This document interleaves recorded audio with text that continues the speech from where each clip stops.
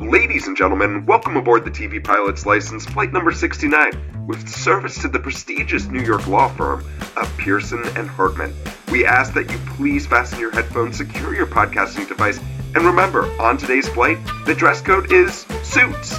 If you do not have a suit or wardrobe you think is appropriate, please notify your flight attendant immediately. Welcome to the TV Pilot's License. My name is Jeff Kurbis, joined by Rich Inman and Max Singer. How you boys doing today?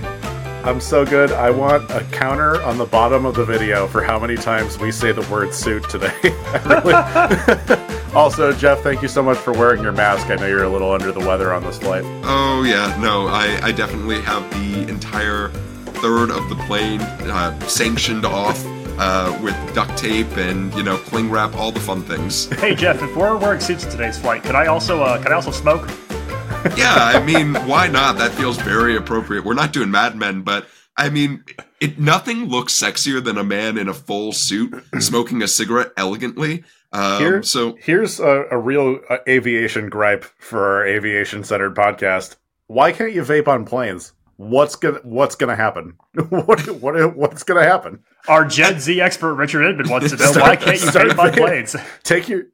Listen. If you're listening right now, take your Elf bar, go get on your nearest flight, and just start smoking it up in your seat because there is no reason. I'm so relieved we're past the holiday season. I saw someone smoking a hot fudge flavored vape pen right before Christmas time.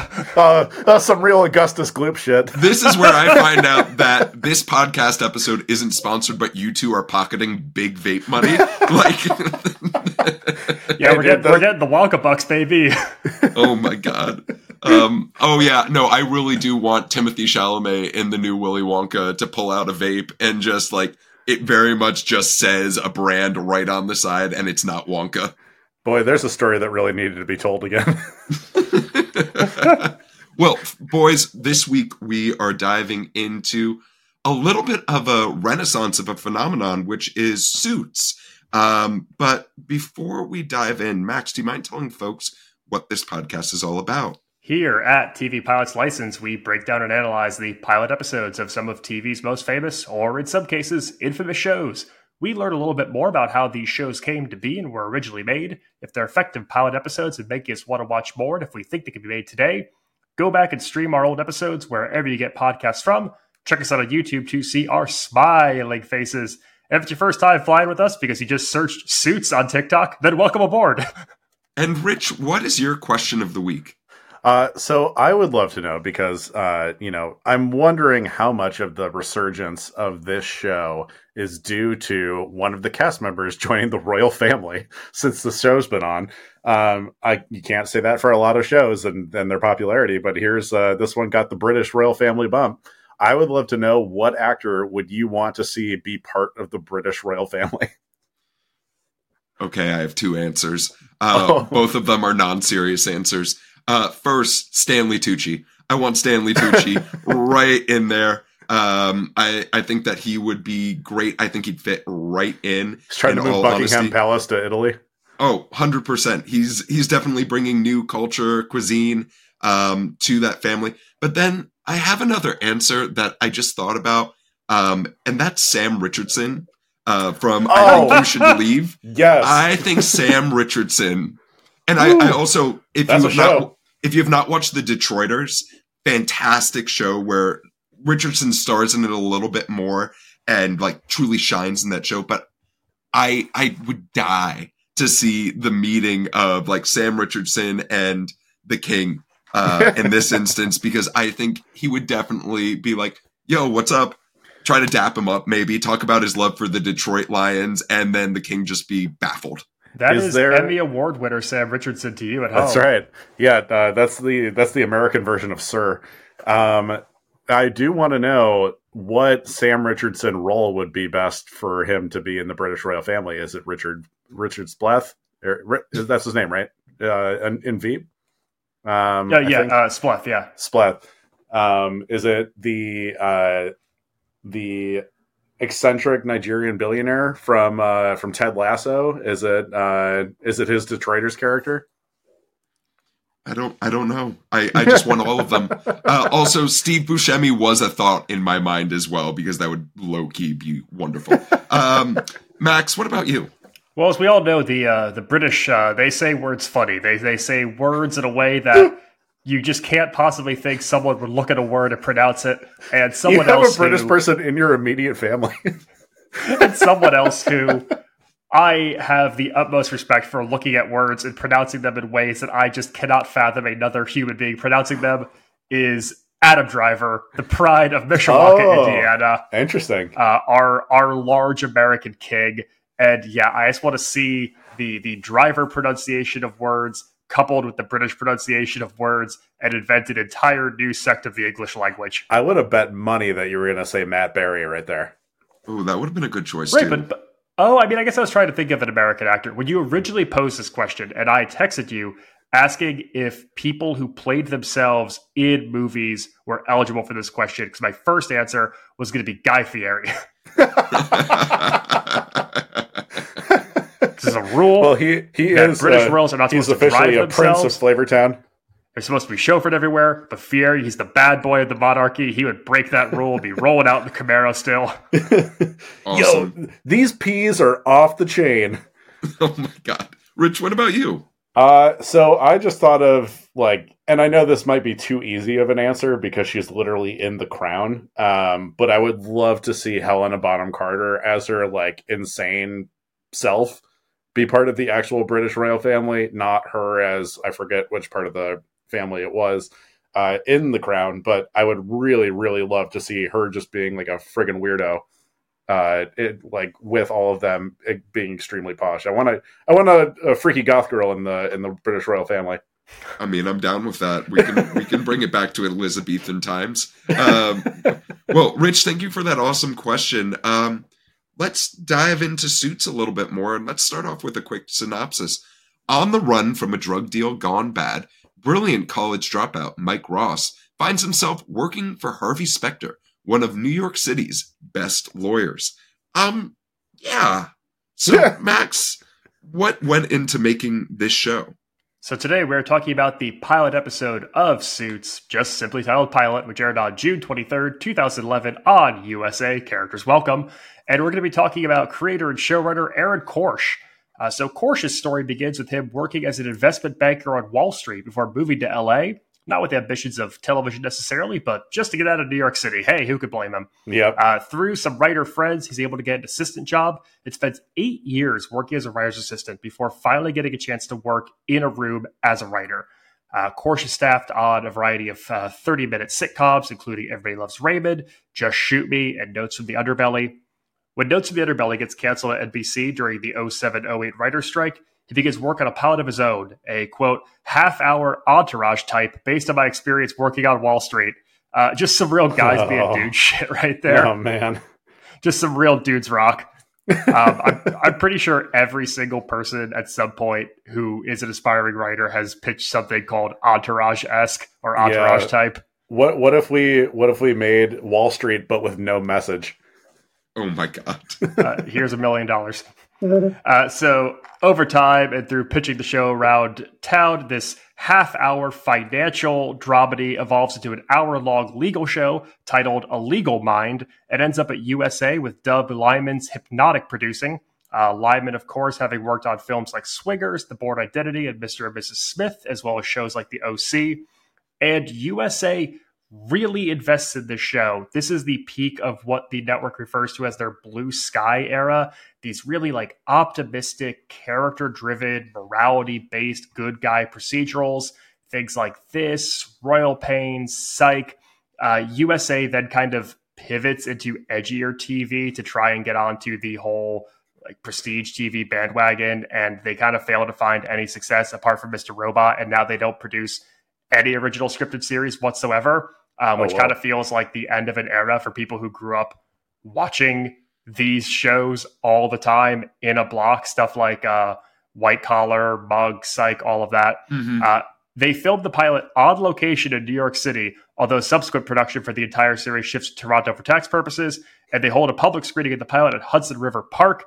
This pilot is also jam-packed. if you watch the show on Netflix, there are deleted scenes from the original aired USA pilot that have made their way back into the subsequent broadcasts of it. So you are getting so much more. And if we talk about a scene or a character that perhaps you're like, I don't remember doing this, go back and rewatch it on Netflix like everyone else in America, apparently. Would you say that like it went from a 2-piece suit to adding more to a 3-piece suit? God damn it. It really tied it all together.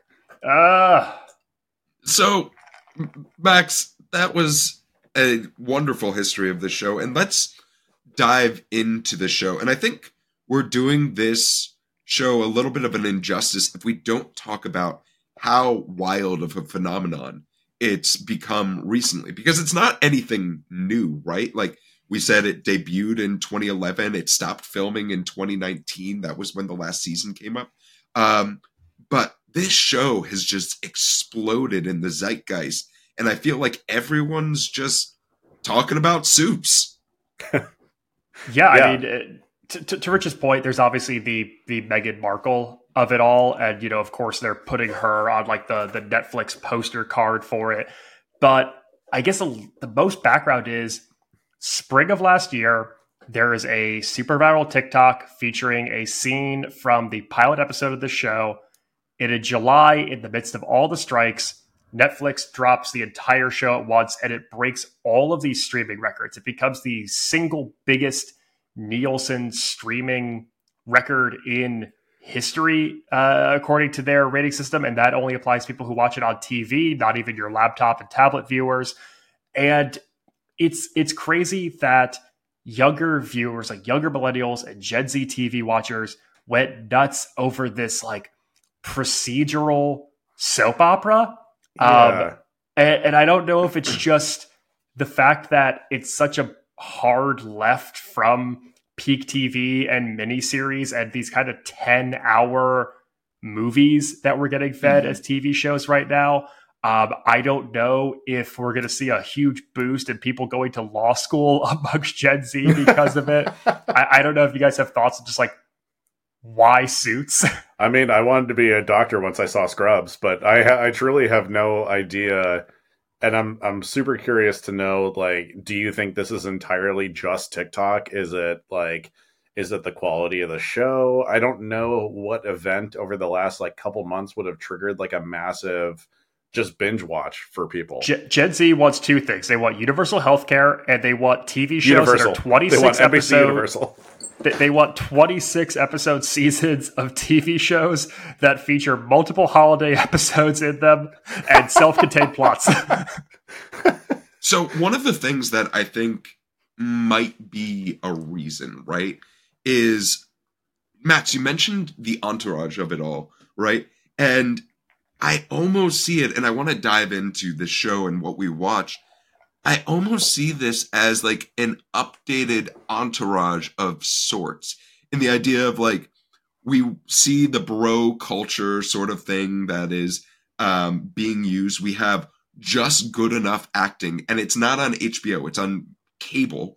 So that's something that's accessible. But from a streaming perspective, if we look at how quick and witty and snappy some of the dialogue that's used throughout this, then it's appealing to all of the ADHD brains that are out there that can't stick with something for longer than, 10 to 15 seconds. Yeah, I don't know if it's quite laundry folding, but I did read an interview with Netflix's global head of television, Bella Baharia, and she talked about like what makes the perfect Netflix show, and she described it as a gourmet cheeseburger. It's things that are premium and commercial at the same time. And listen, oh wow, we live in a society where you could go to a restaurant in any major city, a really highfalutin upscale joint, and you could do the tasting menu and you could be challenged.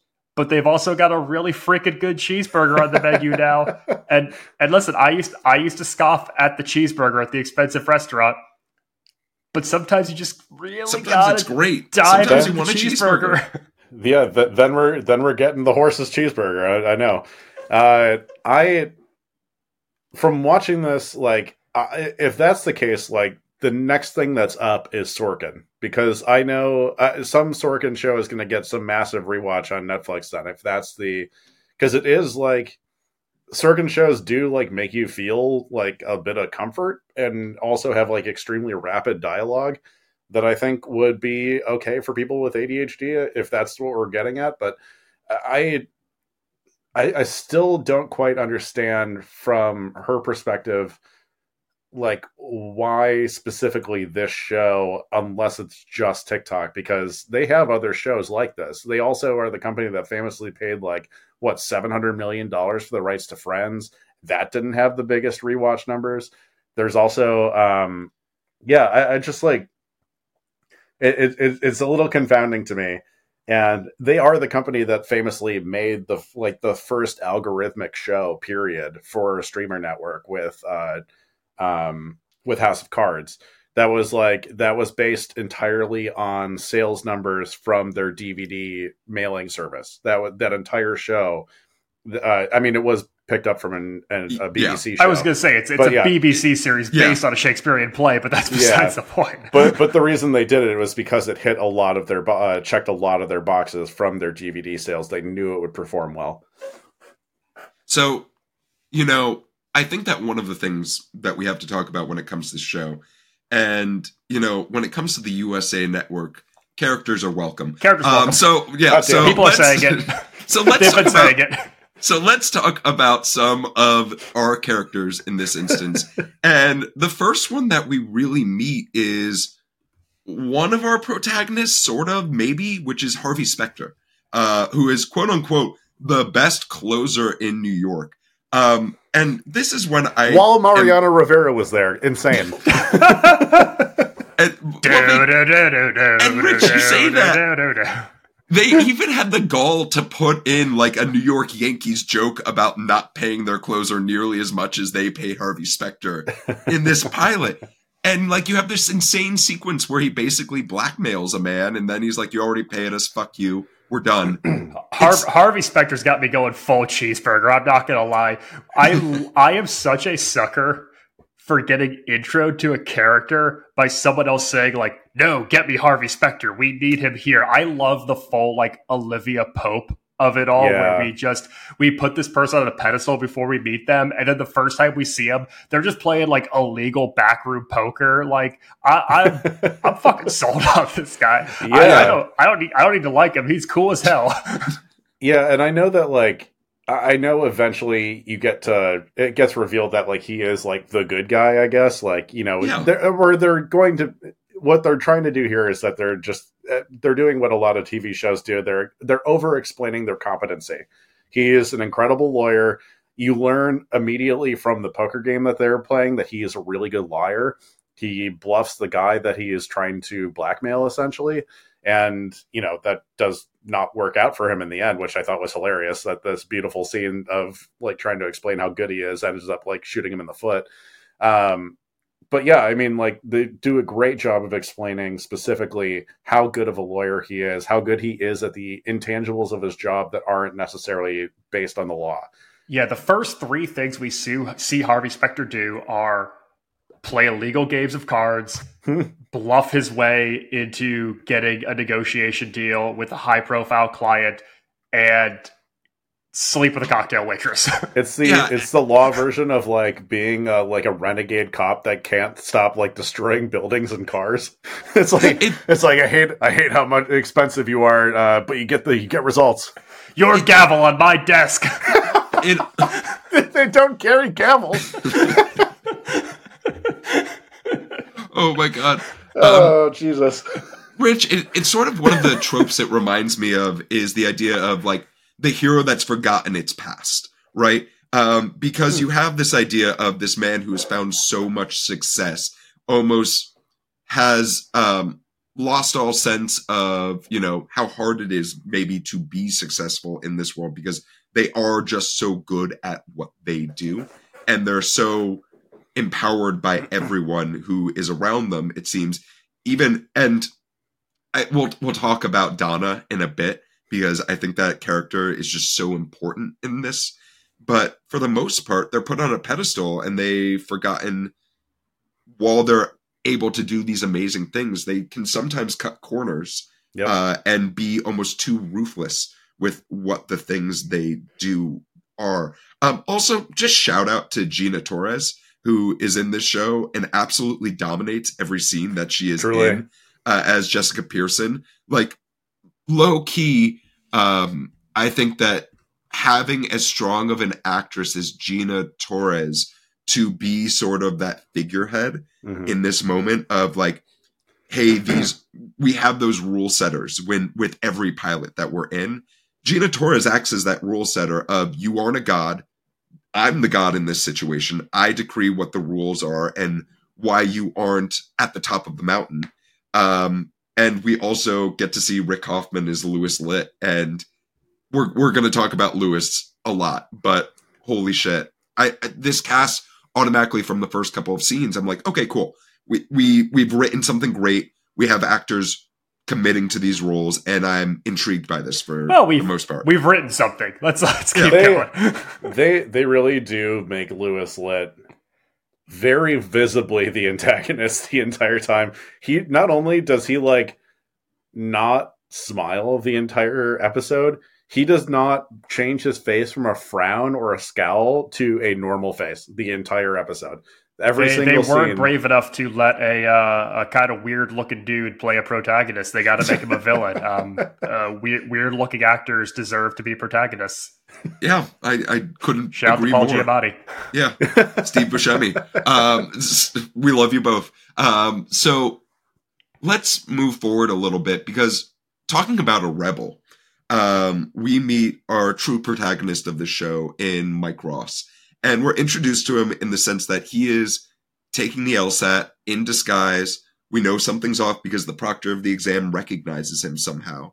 And then we find out very quickly he took the exam for someone for cash. And then it appears that his best friend is a drug dealer in a suit. Does anyone else get uncomfortable by a really brightly colored logoless hat? Yeah, there's never been one sold that wasn't for nefarious purposes. Because there's the Kendall Roy like dark logoless like quiet luxury cap, but when it's like bright blue, that still looks evil. When it's bright blue, when it is like so bright blue, and there's no logo on it, it feels like you just went into Lids and took one of the customizable caps, but left with it before getting it done. So Max, to your point, I recognize those hats is ones that are worn by superheroes who are in disguise. Yep. And we soon come to find out that Mike Ross sort of is a superhero because he has a super level of photographic memory that he uses poorly. Let's just say that he uses it the worst way possible, because if you have that level of intelligence, you hypothetically should be running the world in some shape or form, or just killing it in Vegas. I don't know why you've begotten yourself with going down the hill of trying to cheat for people on the LSATs. Rich, what about you? What are your thoughts on Mike when we first meet him? Yeah, another case of like someone being like superhumanly competent of being. I mean, this skill set could transfer over to literally anything. Like you said, like he could go on Jeopardy and just clean house for 4 straight months, or. You know, the fact that he used like super intelligence, and also like the plot hole in this is that like, oh, he really could have used this for anything and didn't until he met Harvey Specter, like on accident. Like that really was it. Like there's no explanation that like, oh yeah, his skill set really didn't transfer beyond law. He could have really done anything. And yeah, it just seemed a little strange that no opportunities came to him. So except for Harvey Specter. But Rich, his best friend is a drug dealer. He's holding him down. How else could he have gotten out from underneath the grasps of friendship? Yeah, I'm just going to ruin it. The show couldn't be made today because weed's legal in New York now. Yeah, no, that guy's fucked. He is penniless. And I'm gonna state this really quickly right now. My brother is maybe the biggest fan of the show. If this is like the highest streaming totals of first week, Peter Inman probably accounts for like a third of them. But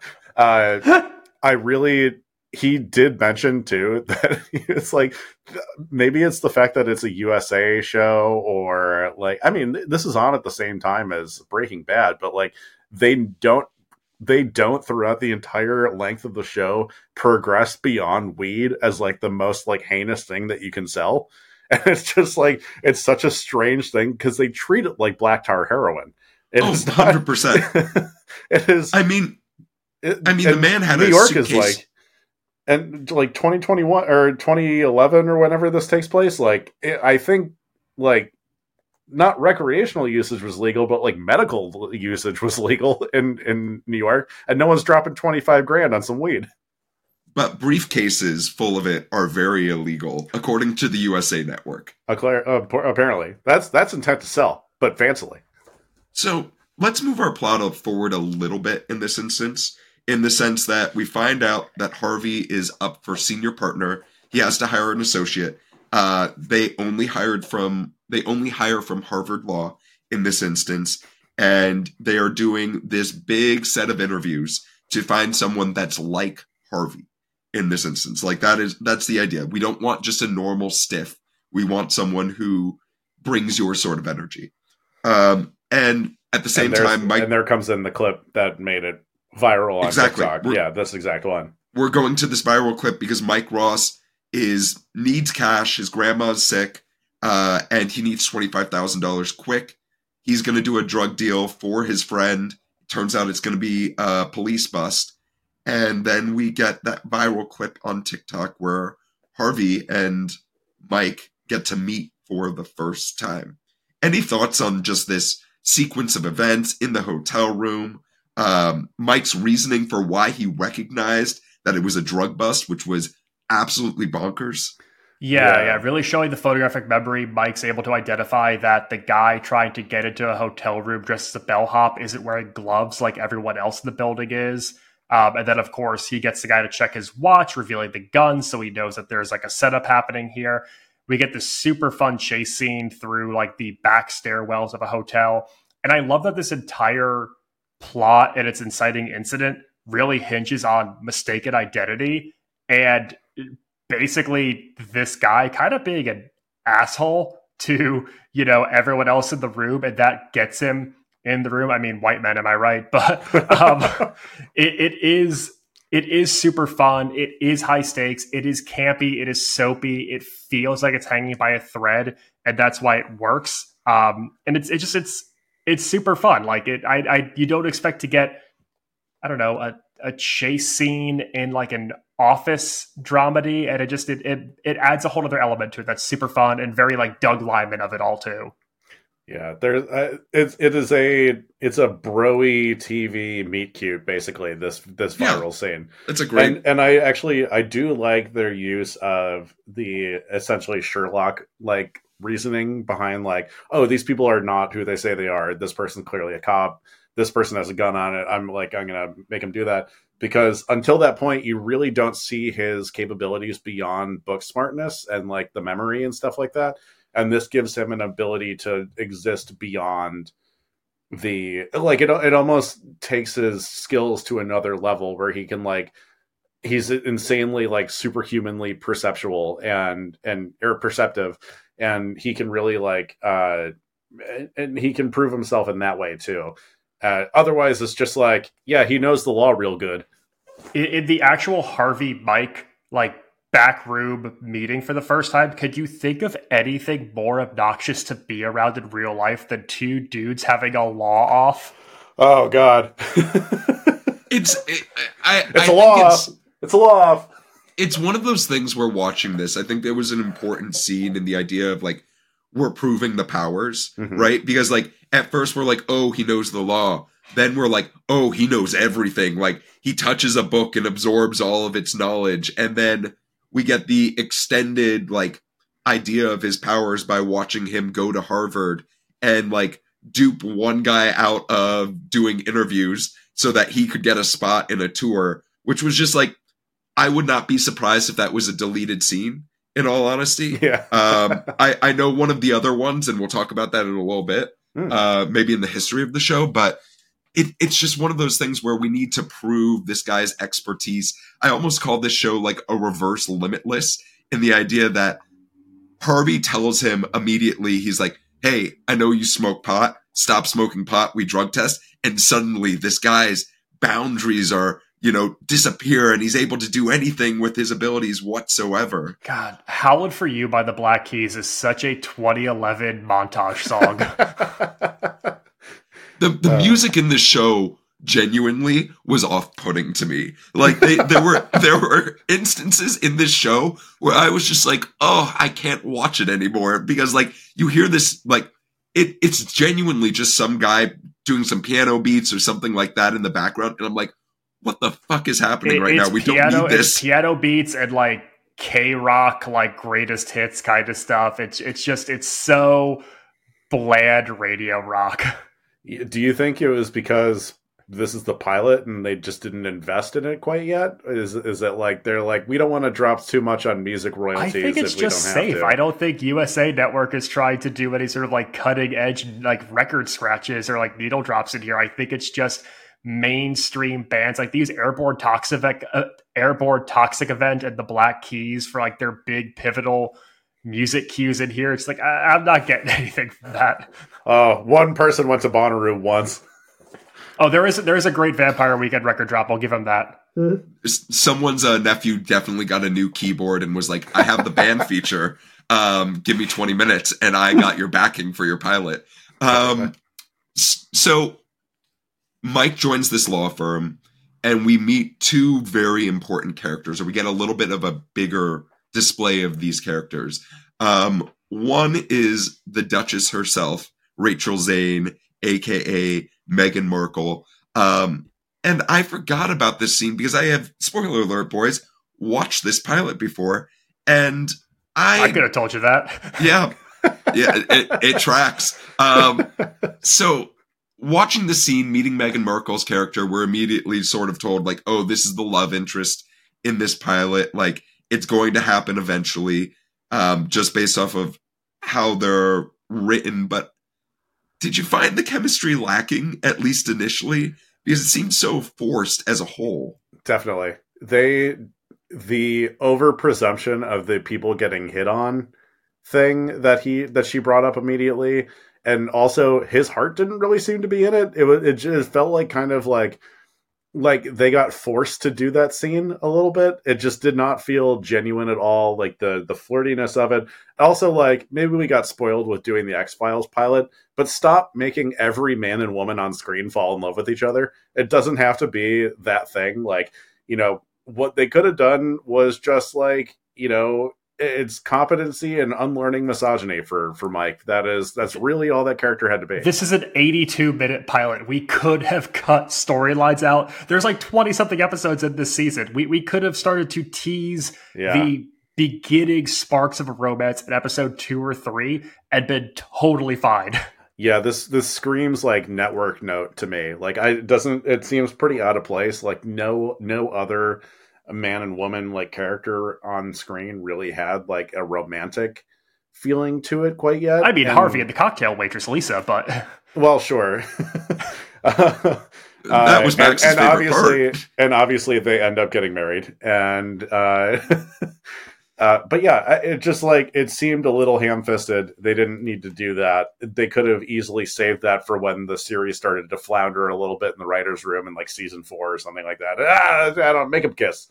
Yeah, we also get to know in a little bit more depth Donna Paulson, played by Sarah Rafferty, and this is it seems like almost a cliche when we're talking about like the 2010s like pilot writing of having that snappy assistant who isn't like, who doesn't just lay down but might even be like treated as an equal despite their title as a whole. And I think that Sarah Rafferty kills it, in all honesty. I love the only other comparison I know is Mad Men, and that's so funny to me because I know that's what there are so many things where it's just like this is Mad Men. Yeah, this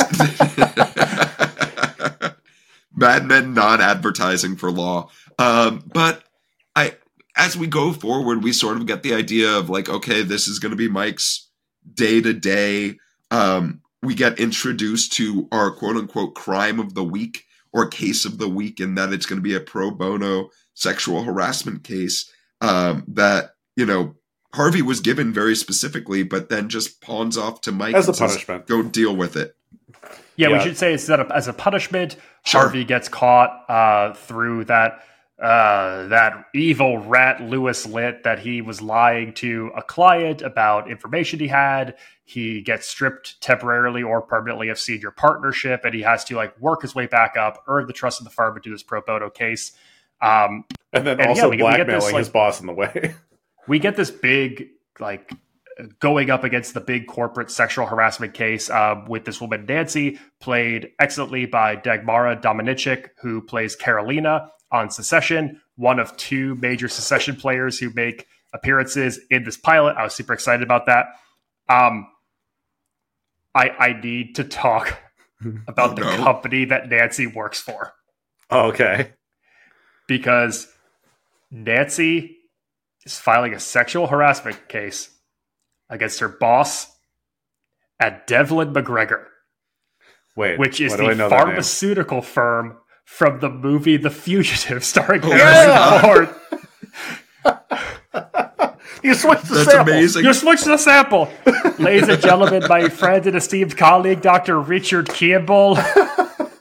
Yeah, Nancy works for the Provasic company from The Fugitive. Oh my god. I didn't even notice that. That's amazing. I completely missed that. That's amazing. That's so funny. Well, because Max, you put in our group chat that there is a reference in there that was basically a stop the presses. We need to talk about this reference, and I thought it was Mike on the Harvard campus referencing Dean Wormer, who is the dean from Animal House. And they just apparently that is like a really big thread in the show. They just keep coming back with like more and more references to old movies and stuff like that. But that is a truly hilarious. No, I had to talk about Dr. Richard Kimball in The Fugitive.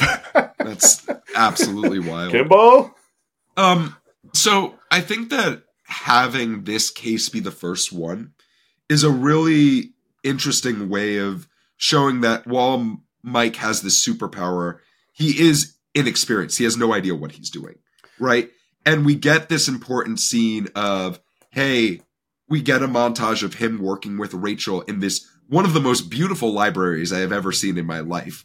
I want to know where that is, but they have this cute scene where it's like, oh, let's get Chinese food. No, the company's paying for it. Let's get sushi. And like all of this only to realize like, hey, here's how we're going to try this case, even though Harvey probably could have solved it in a couple minutes because he also has a superpower, it seems like. And as a screenwriting note here too, the fact that they made the focus of the case of the week on the sexual harassment suit, up until this point, this was very high level elitism law or like legal firm and action. You do not if every case was just going to be this millionaire needs defending over something, you would have lost the entire audience by like episode 3. But if they didn't have this, we're actually going to take a case that really helps like the person who's downtrodden and we're going to do it pro bono and stuff like that, that is super, super, super like important to throw in there. Cause otherwise it's like you completely lose interest. It's interesting you bring that up, Rich, because then on the opposite end of the spectrum, Harvey is getting dirt for why a future potential client could be at risk. And it is an instance where that man has multiple women that he's sleeping with outside of his wife, who is the shareholder. So, balancing of scales, help one woman against a terrible CEO while helping a man who's not faithful in his marriage make sure he saves his company. My biggest gripe with this pilot as a whole is that it's just... it's too damn long, and this could have easily been a TV hour. I on one hand, I understand that Harvey ditching the pro bono casework onto his associate while he meets with a kind of like a fixer type who he has an on and off sexual chemistry with to get dirt on another client is important to show that he has learning to do and he has growth to do. And you need to see like Harvey falter so that he can redeem himself by the end. But it's also like, it's like one too many plot lines for me. And if we had just kind of tabled all of this bad side of Harvey, I think we could have still gotten to the same point. But I don't know. It's not. Yeah, join us next week while Max and I edit out half of this episode of Suits. So, but one of the things that I'm noticing is a trend. We've done 2 USA shows or 2 USA pilots. Both of them were over an hour and 20 minutes. Yep. And that seems to be almost a trend of making these mini TV movies to introduce a pilot or a show concept to your audience. Yeah, I'm shocked that the TikTok generation caught on to an 82-minute pilot so fervently. Max, they want long-form content, clearly. Max, I just have to call this out. In trends of Max being horny, there just says on our show notes, examples of this show being incredibly horny. And I need you to explain yourself immediately. Well, he's more of a horny watcher. He's like, he's not forcing the horny into it. He's just like, hey, that's weird. I mean, I've got back-to-back notes here where I say this Harvey Vanessa scene where he pays for evidence. Everyone is horny. Followed by, God, the blowjob joke when Mike get fitted for his suits. Everyone is horny. Yeah. Yeah, I wonder if that's just like the entourage of it all. I wonder if that's just like that we needed to throw this in there because we're losing the men. I think it's just like early 10s mainstream TV. You have to have someone in lingerie in a scene. You have to do a like we're going to test the network censors blowjob joke in there. Like you need that kind of sultry appeal because USA's demographic was like 9 o'clock on whatever a Friday night when they might have aired shows Thursdays or Fridays aimed at adults. You know, there's that little bit of cable risque because it's not like a basic network channel. They can get away with a titch more. And I think this is their attempt to push that envelope of somewhere that's a little bit more than CBS, but not quite HBO. Mm-hmm. Sometimes dudes just need to be dudes. And that's very much how this was written. I love a show that makes you want to look up the FCC regulations for cable, because I've definitely had some FX shows where I'm like, why can they say fuck now? I remember. So to summarize sort of really quickly some of the things that happened in our pilot, right? Mike quits sort of in this high pressure moment. Harvey calls him out for keeping the weed, and then Mike goes back to his best friend, and sort of there's that weird sexual chemistry with the best friend's girlfriend, who Mike is still obviously in love with. Mike and the best friend's girlfriend. Who like kisses him. She kisses him on the lips at one point, right in front of him, which is really fucking strange. And he basically reveals that, hey, your boyfriend is a drug dealer. I'm sure that comes up in episode number 2. It is truly amazing that they could leave stones unturned in an 82-minute pilot episode. They had time to explain fucking everything. They didn't need to add in the kiss and like the romantic connection with the roommate or the roommate's girlfriend. Yeah, it is so far beyond weird. So like, but after that, when we realize Mike is fully in, he steals some suits. There's a nice little suit joke. I might count how many times we mentioned the word suit in this episode because it's ridiculous. Ding.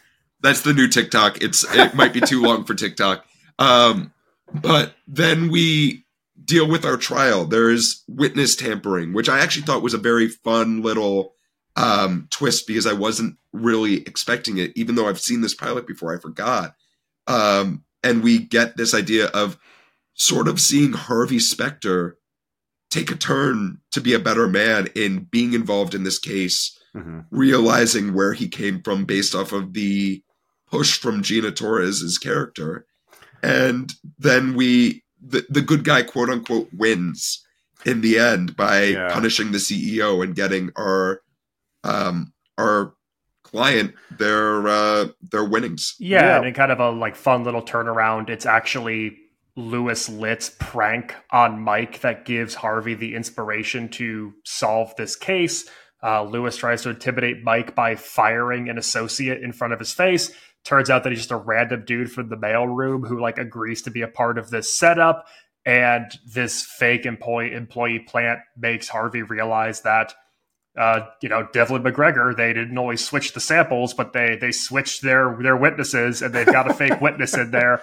And we get our hero's resolve at the end. Yeah. Also, like, this led me to ask myself, how much illegal shit do lawyers do to try to win cases? Because that was like extremely illegal to like to bring an actor in as a fake witness. That's we should insane. Ask our lawyer friends how often that happens. That is insane.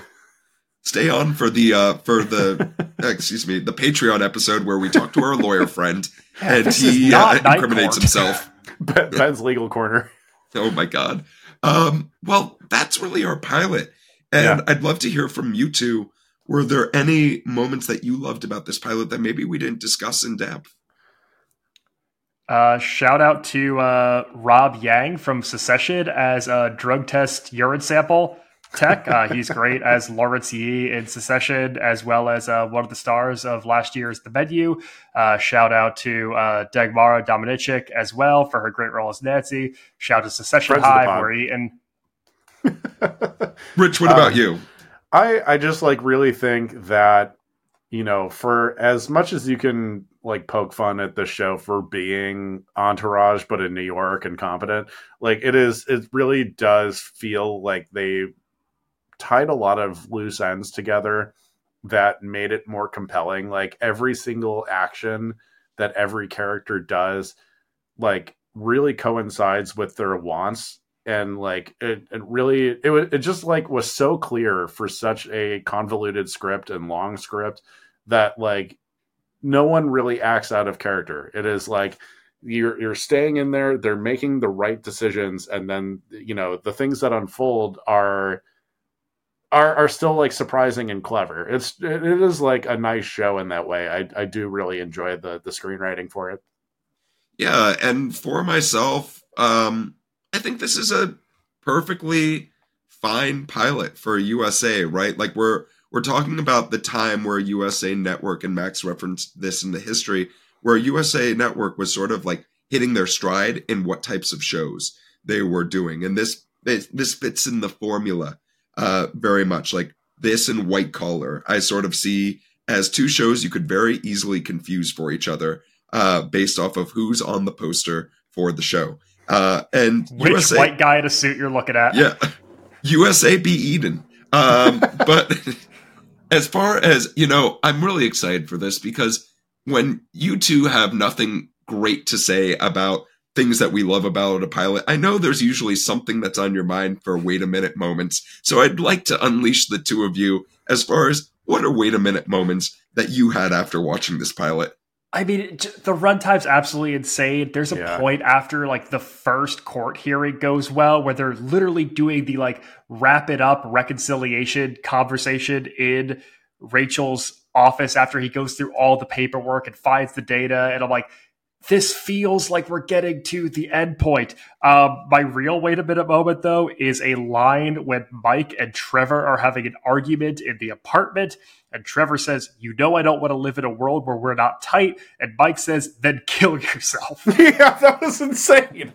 That was so nuts. What? That is the most 2011 comeback that I can think of. It is absolutely insane to hear that. For Gen Z, he was telling him to unalive himself. Oh, Jesus Christ. Well, thank you for that. I didn't really, in my sensitive ears. Rich, what about you? I got two things. If you're going to name your first character Harvey Specter, don't name your second character Mike Ross. Come up with something better.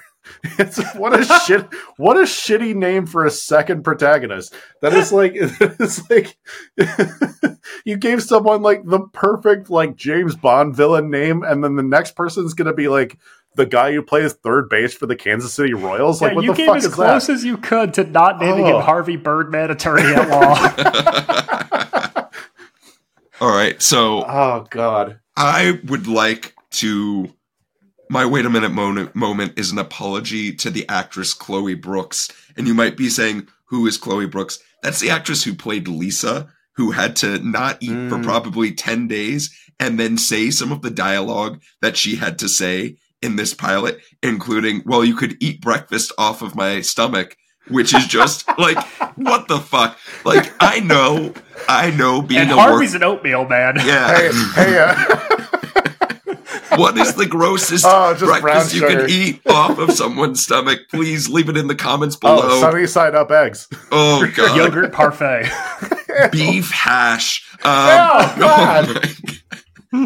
Okay, let's go the harder challenge. What's an okay food to eat off of someone's? What's an okay pancakes? Breakfast food? It's pancakes or waffles. They're very solid. Yeah, but the griddle in the wrapper. Yes, but like I know it's hard being an actor or actress in Hollywood, and like getting a role is super an exciting thing. But making it even worse by being like, oh yeah, don't eat. You have to say this shit for the dudes, and then like. Yeah, that's really unappealing. And I felt genuinely terrible for this human being. So, you know what? I hope they didn't make you film a scene where someone had to eat breakfast off of your stomach because I didn't want to see it.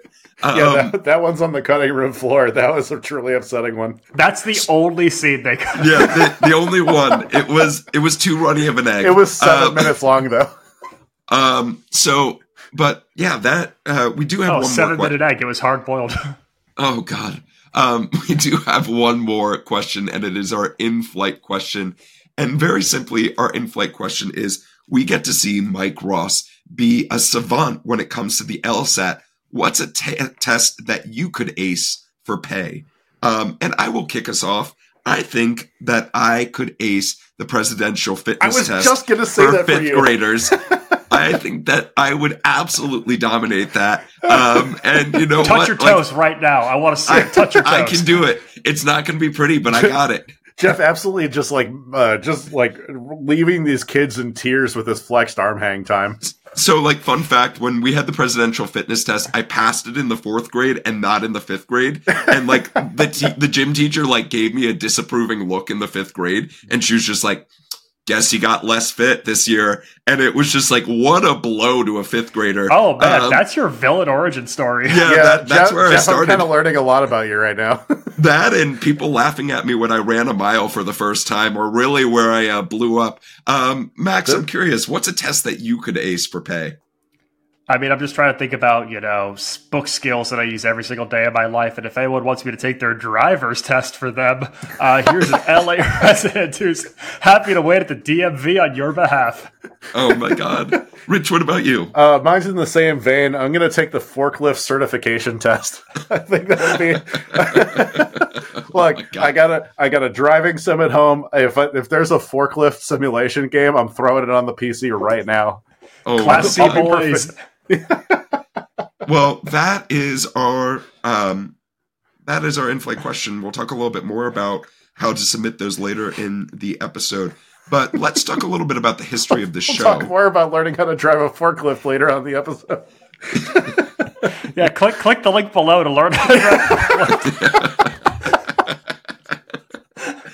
Oh, man. This is this week's episode brought to you by OSHA. This week's episode brought to you by Unions for America. Season 2 of Farmer Wants a Wife, now on Fox. So let's talk about the history of the show. There were 9 seasons and 134 episodes, all of which were on USA Network. I would like to mention that our version of the show showed, as we said, many of the deleted scenes that were not included in the original premiere of the pilot. One of which was Victor Garber shows up for a scene, which is he plays the Hartman of Pearson Hartman, which, they cut it out in the original, but then they showed it when this show was shown abroad in the UK, which is interesting. There are DVDs and Blu-rays galore for the show, so don't you worry. But what was interesting was being a cable TV show, this show didn't really have gigantic numbers. It started out at about 4.28 million viewers on average in the first season. It only retained 23% of its original audience by the 8th season. Okay. After 8 seasons. All right, that's... Gotta have them on retainer. So there were 9 different award nominations for this show. 2 wins, both of which were Gina Torres. Gina Torres just got all the wins for the show because she's an absolute dominant force. And there were actually 2 spinoffs for this show. One is Pearson, based off of Jessica Pearson's character. It lasted for a single season.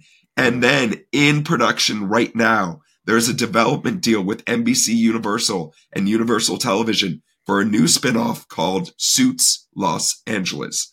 And that is our history. Rich, what is your game of the week? Well, I'll tell you, Jeff, I didn't do a game of the week, and I'll show you why. Instead, I have Rich's surprise of the week. Both of you guys check your emails right now. Oh, no. Am I going to have to solve a legal case? Kind of. What I have sent both of you, and I'll explain it while the email is coming to your inbox right now. I have trained ChatGPT with hours and hours of Suits footage to write us a small Suits script that we are going to do a live cold reading of. Oh, my dear God.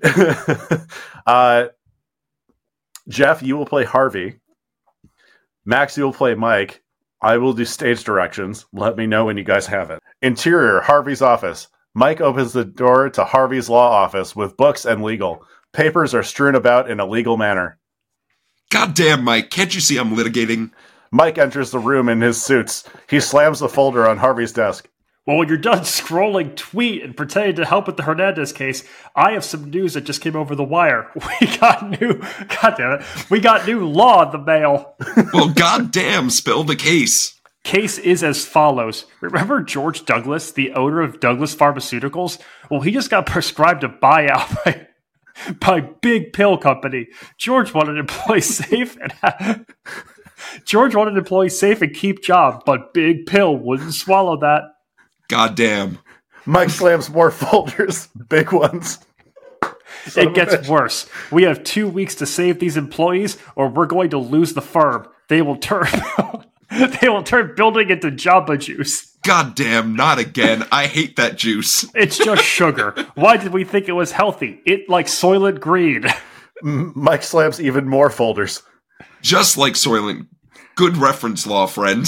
Mike slams. Oh my God. Mike slams folders in a friendly way. Well, partner, it's time to put on your suits. Lawsuits. Couldn't goddamn agree more, partner. Rachel enters crying, holding more folders. She drops them. I brought you your files. End scene. Thank you so much, ChatGPT. You're going to win all of the next Writers Guild Awards. Yeah, they are not televised, remember. Oh my God. Rich, thank you so much for that. That technically was a game of how many times could Harvey Specter say "goddamn" in a single scene. Turns out it's a lot. I'm glad the suits were a character in this. Yeah, no, I'm really glad too. Some say it's the fifth character. Yeah, lawsuits are a new suit. It goes birthday suit, business suit, track leisure suit, lawsuit. Wow. So, gentlemen. Normally I go from birthday suit to lawsuit pretty quickly. So, gentlemen, oh my God. That, as our flight comes to a land, I'd love to hear from both of you. One, based off of this pilot, would you continue watching the show? And two, it sounds like we're getting more suits.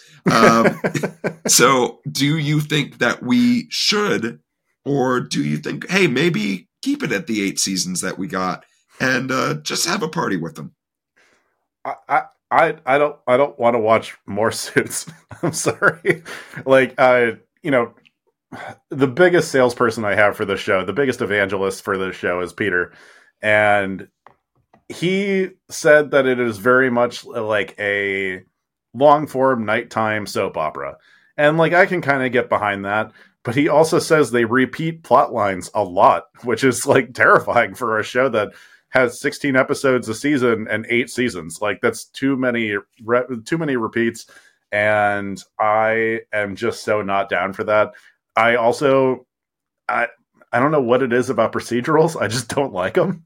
I don't like Law and Order. I can't get behind SVU to the extent that a lot of my friends can. And I don't know. I'm just case closed. Max, what about you? Cheeseburger in paradise. Yeah, give me that. Give me that big hunk of meat, baby. Give me the cheeseburger. Give me the gourmet cheeseburger. I need something that is so simple and idiotic at times. There are so many plot points where I just said, wait a minute, and they wouldn't let him do that throughout this pilot. that I got to see more. I just have to give it a little bit more time. It's a hoot. I mean, we're going to get more Suits. It's going to get made. They're going to keep doing this. The entire cast of Suits is presented at the Golden Globes. Like, we're going to be living in Suits 2.0. Yeah, I will say that Suits does pass the Dule Hill test in the sense that Dule Hill does become part of the cast of Suits, in which case, I'm kind of more bought in then. You're just going to jump into those episodes. I don't think you will need to have watched anything to feel caught up. I'll start with season 7. Max, I'm now only going to have you grade our pilots and whether they should be rebooted in Jimmy Buffett songs. So I'd like you to get prepared in that.